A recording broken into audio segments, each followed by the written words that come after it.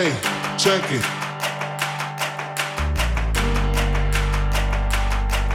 Hey, check it. Put the place up.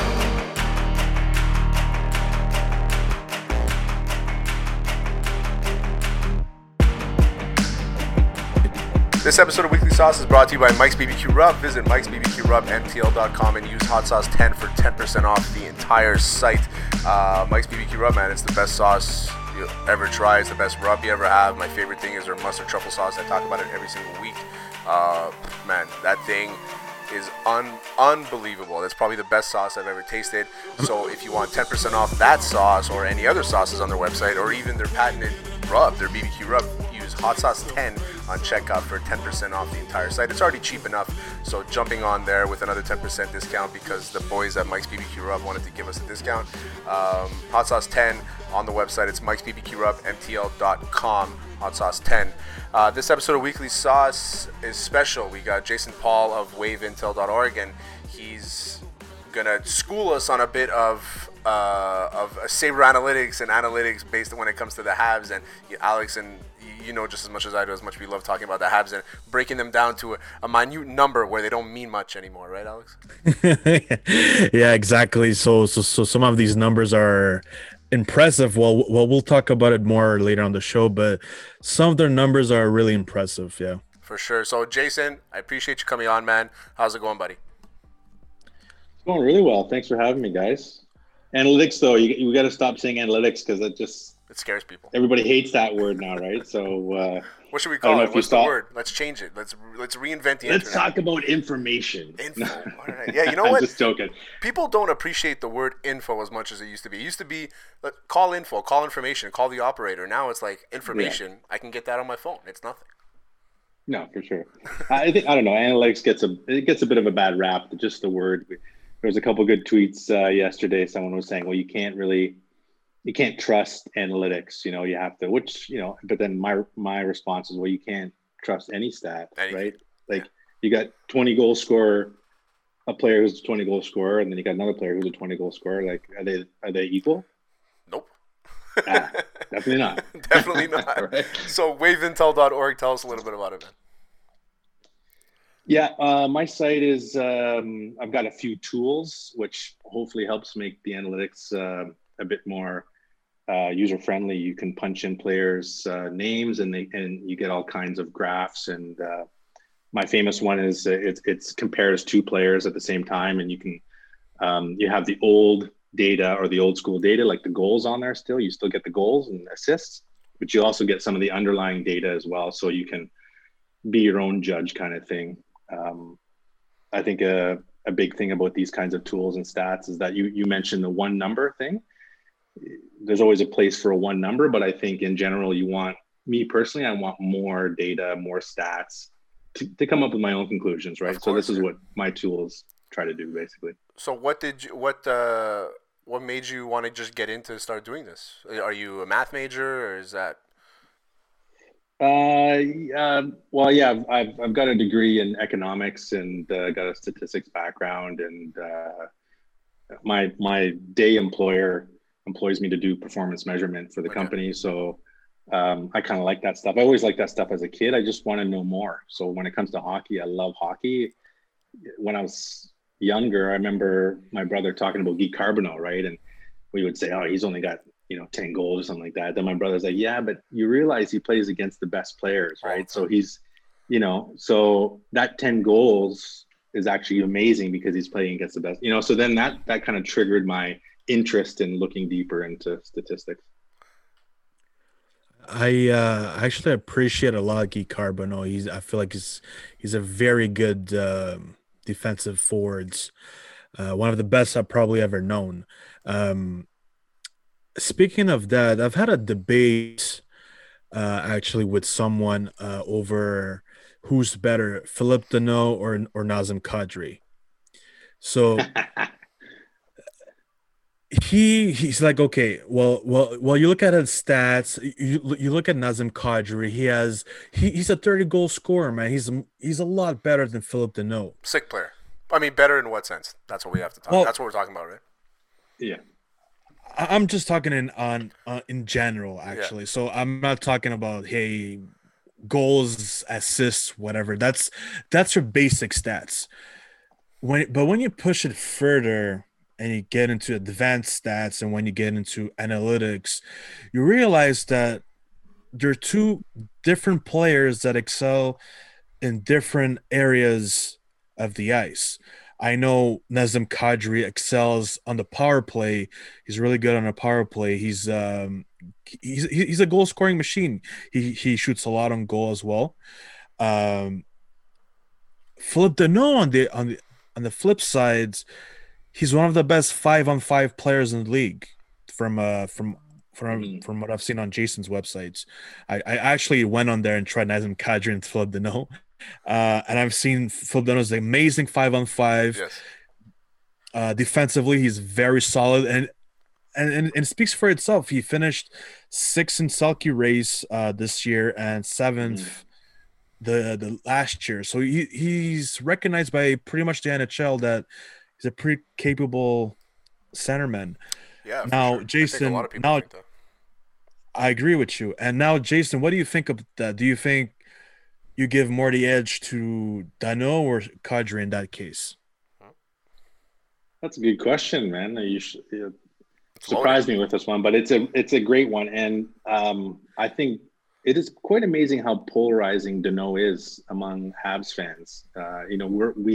We go back and forth on Twitter a bit, and you see really strong Habs fans kind of knock him a bit and say we can never win it with him as a number one center. He's really a number three center, blah blah blah.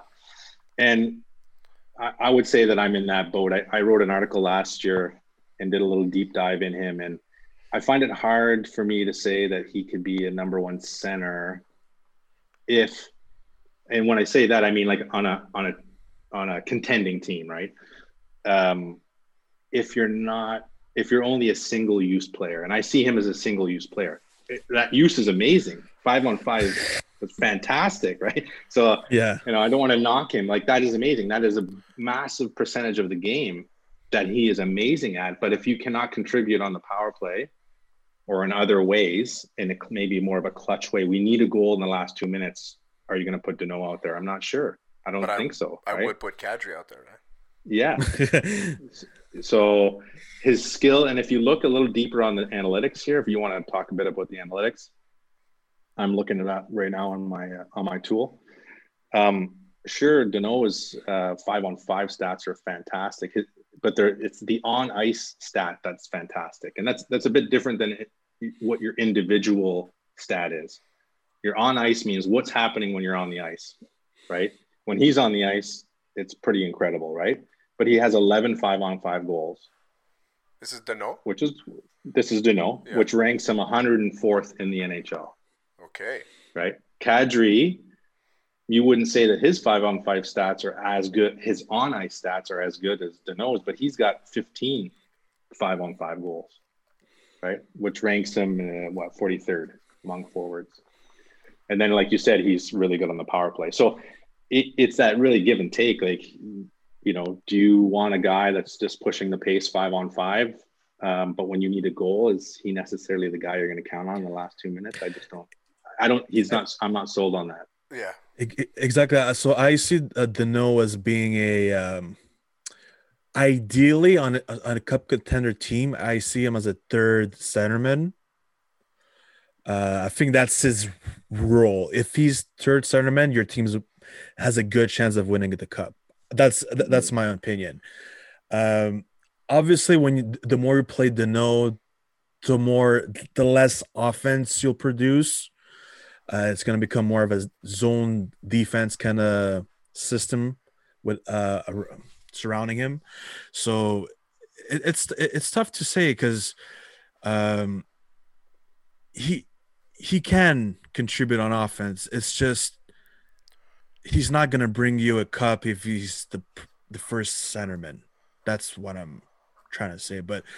I mean, listen, But I don't think anybody yeah, on the Habs right now is fit to bring the cup. I mean, the cup is, I think it's somewhat attainable, and maybe not this season. yeah, Dano isn't the type of guy that might lead you get the game-winning goal, like Jason was saying, but Dano could be the type of guy like shows up in the playoffs and dominates and does well two ways and doesn't get recognized. Like the Selke Award winners, most of the Selke Award winners don't really get recognized. I mean, we saw what happened with Carbo when he made the Hall of Fame. Everybody's like, why is Carbo making the Hall of Fame? Because Carbo is one of the best two-way centers in the history of the NHL. Like he shut down most lines when he was on the ice, and I think that's what people don't realize. So when we talk about these, I like to say sabermetrics, but we talk about this information, like Jason likes to call it. I mean, websites like Jason are key so we can understand what type of value a player brings to you, to your team, and a lot of GMs are looking at it now. I mean, they might not be looking at it the way Chaika was looking at it, but a lot of GMs are looking at this stuff, and it's not necessarily. I can't compare Kadri and Danault. They're two very different players to me.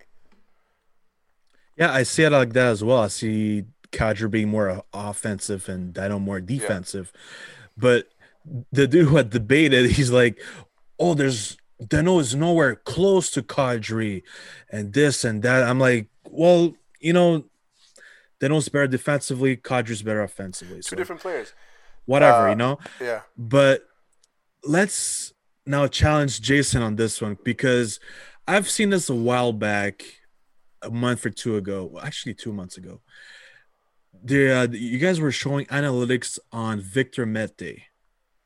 Okay. And how Victor Mete was one of the best. It was the next question I had on the paper here. And how Victor Mete was one of the best based on analytics on the Habs, and how, let's say, he was actually better than Weber based on analytics. Like, what's your argument on this, Jason? Well, I think this is where analytics, gets a little bit gray and muddy, right? And it kind of also goes with the Danault thing. The advanced analytics, when it talks about expected goals and tilting the ice and how many more chances you have than the other team, has a lot to do with your percent, like the percentage of the time that you're on the ice. So, how's the best way I can describe this? So, Victor Mete's analytics, I'll say the on ice stats, so like the shots for and the shots against, are very good, and it's simply because when he's on the ice, and he gets a chance to exit the zone, he exits the zone very well. He's very good at exiting the zone when he has the puck, right? And it stays out of the zone because he actually brings it into the offensive zone, or he makes a good pass to get in the offensive zone. So if you look at Mete's 40-second or 50-second shift, he spends most of the time outside of his zone. So there's very few chance. There's less chance for shots on net when it's not in your zone, right? Yeah. But the eye test guy is going to say, "Wait a minute," but I know what it's like when Mete is in his zone, right? It's not necessarily pretty.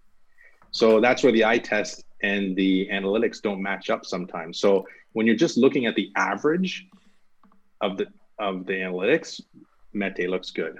But that's where an analytics pro, or maybe somebody in the analytics community, would say, well, you're reminded of the two times that Mete gave up the puck in his own end.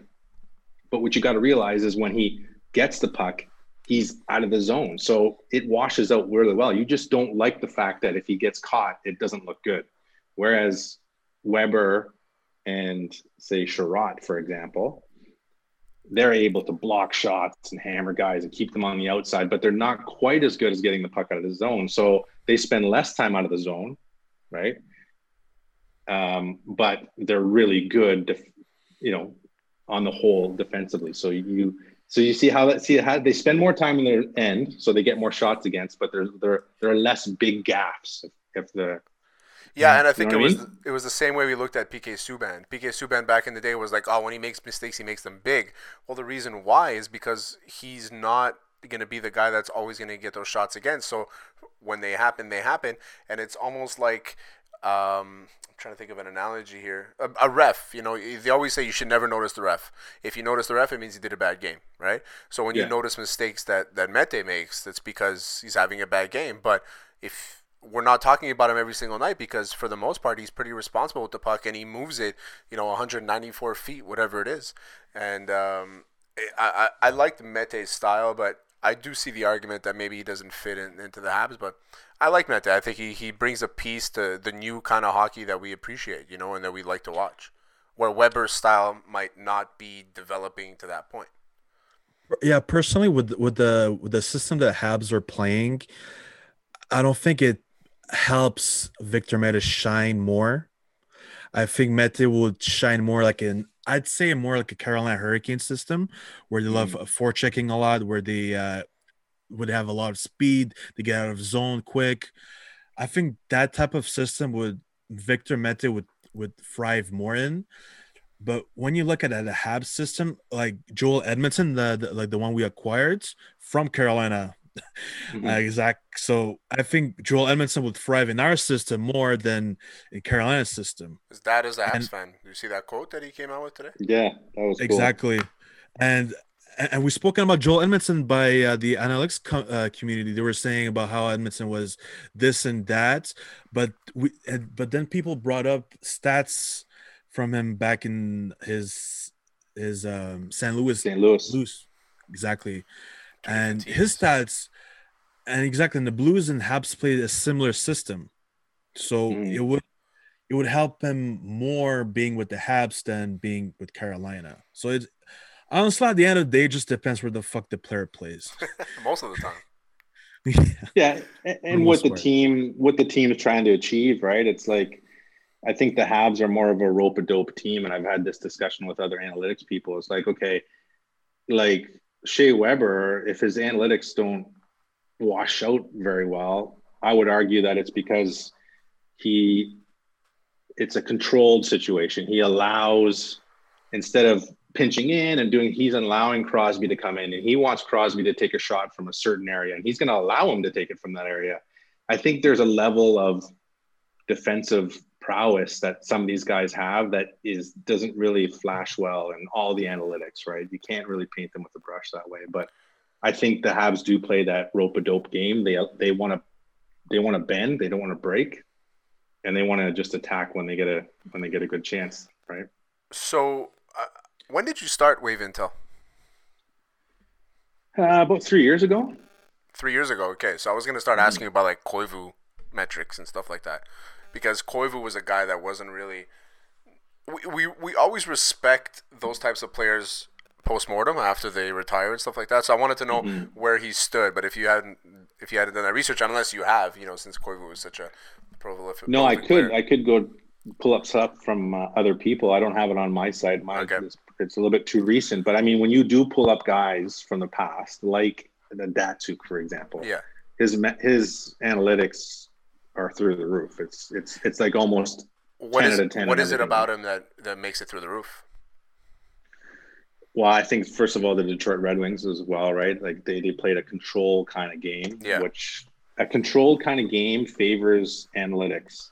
And when we say analytics, I think we're just broadly saying, the shot metrics, being able to have more shots than the other team, quality shots. I don't know how well versed you guys are in the expected goals. Nope. Data and all that kind of stuff. Not me.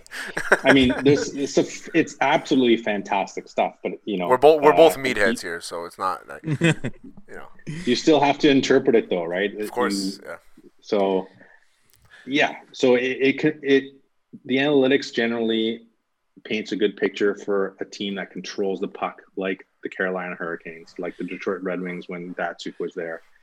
The Habs get good metrics because their system is about shots, right?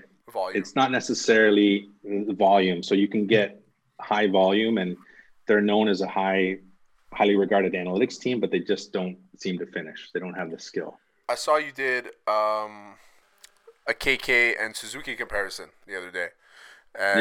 And that was pretty interesting to me because those are the two guys that everybody talks about. Every Hab podcast, every Hab article is always mentioning KK and Suzuki. What do you think of those players based on the intel, based on waveintel.com? What was the comparison between the two for those who wouldn't see?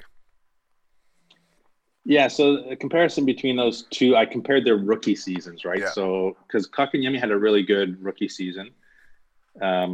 his first year there, and it kind of washed out the same, where they both had very strong defensive metrics. They were very responsible.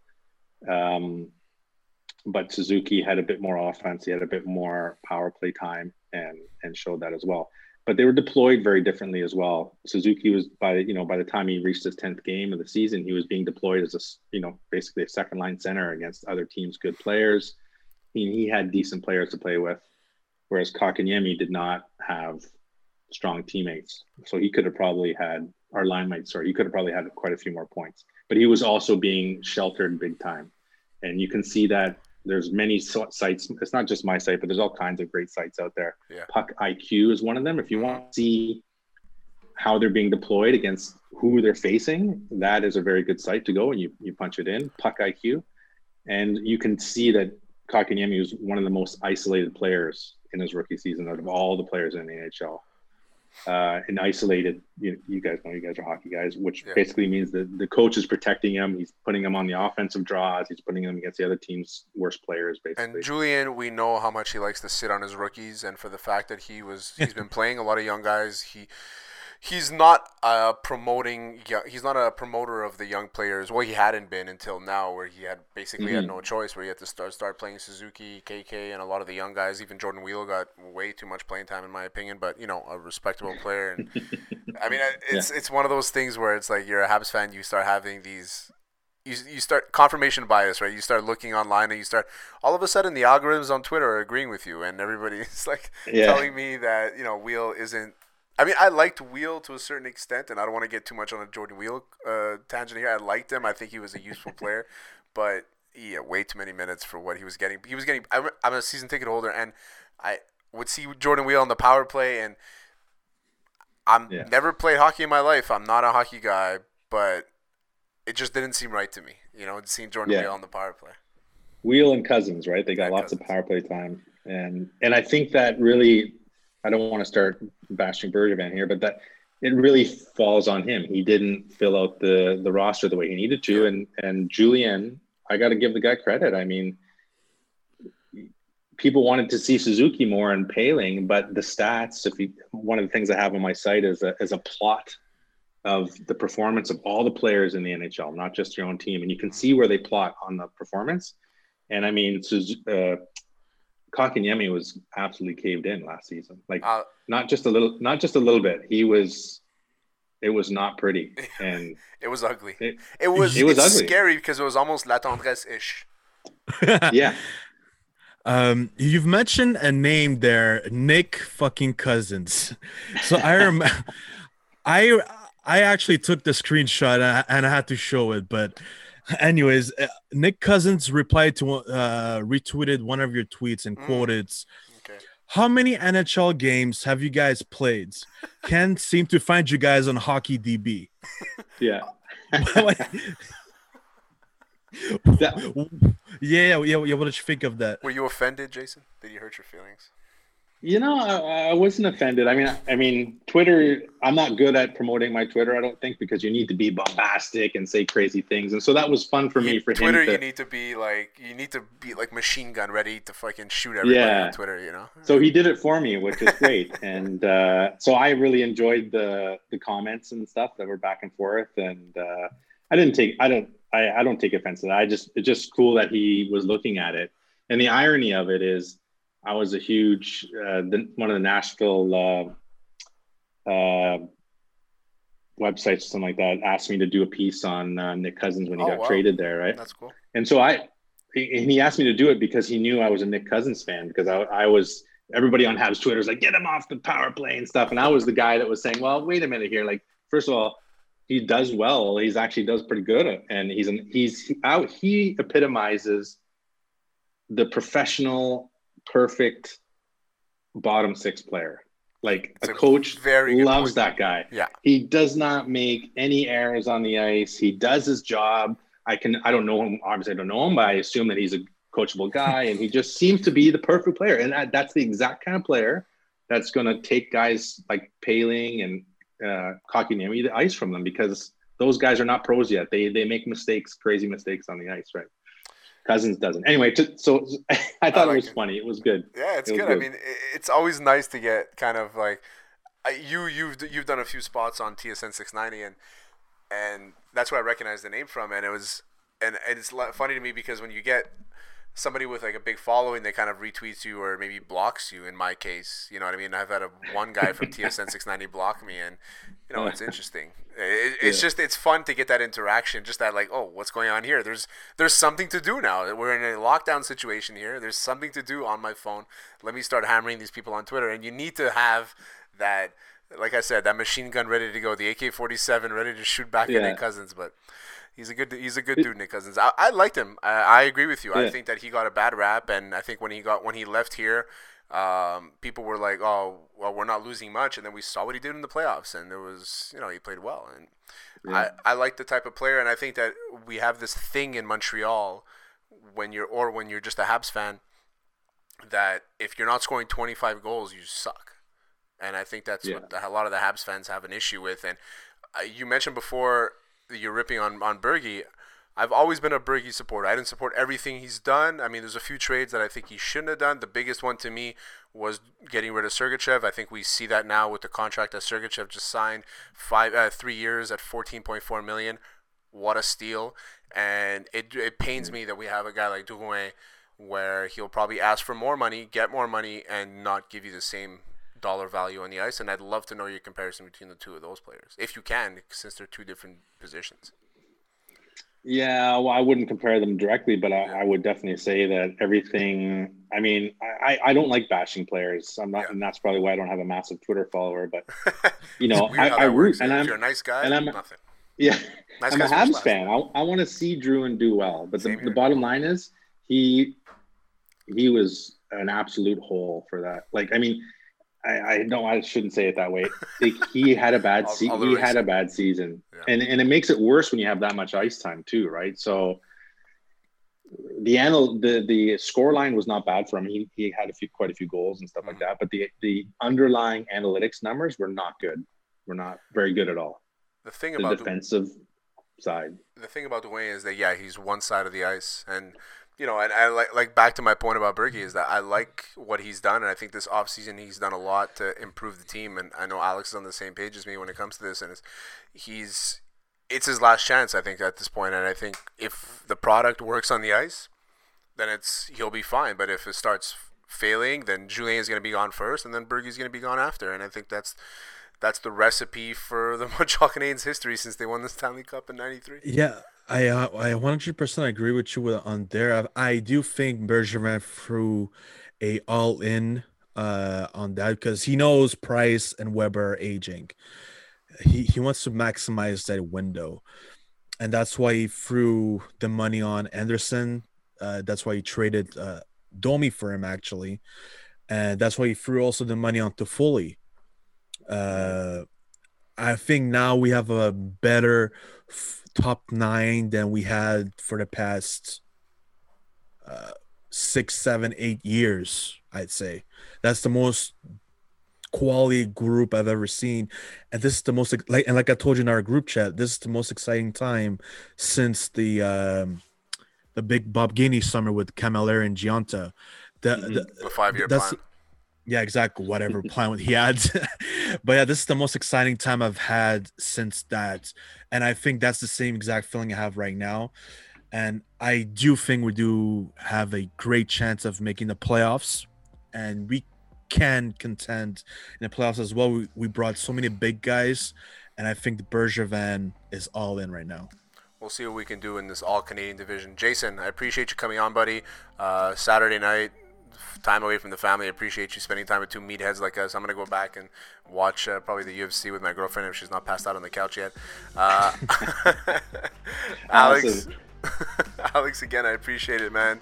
My partner in crime. Jason, where can they reach you? Where can we tag you and all that stuff? Yeah, Twitter at Wave Intel. And my website is waveintel.org. So all my stuff is there. So see you on the Twitter machine. Don't get too negative. Don't change who you are, Jason. The follows will come if you just stay the nice guy that you are. But you're a nice guy. People aren't going to see this, but you probably have one of the best beards I've ever seen. So I Cheers, got like thanks, the man. worst patchiest beard of all time. Yeah. Scruff. Yeah. No, it looks good. Looks good. Love the hat. Oh, appreciate it, man. Appreciate it. You know, we got to bring him back. I have a poster, but it Yeah. fell down. All right, good stuff, good. boys. I appreciate it. This episode is brought to you by Mike's BBQ Rub. Visit Mike's BBQ Rub, MTL.com, and use Hot Sauce 10 for 10% off the entire site. Best rub in town, and don't forget to rub your meat. Peace.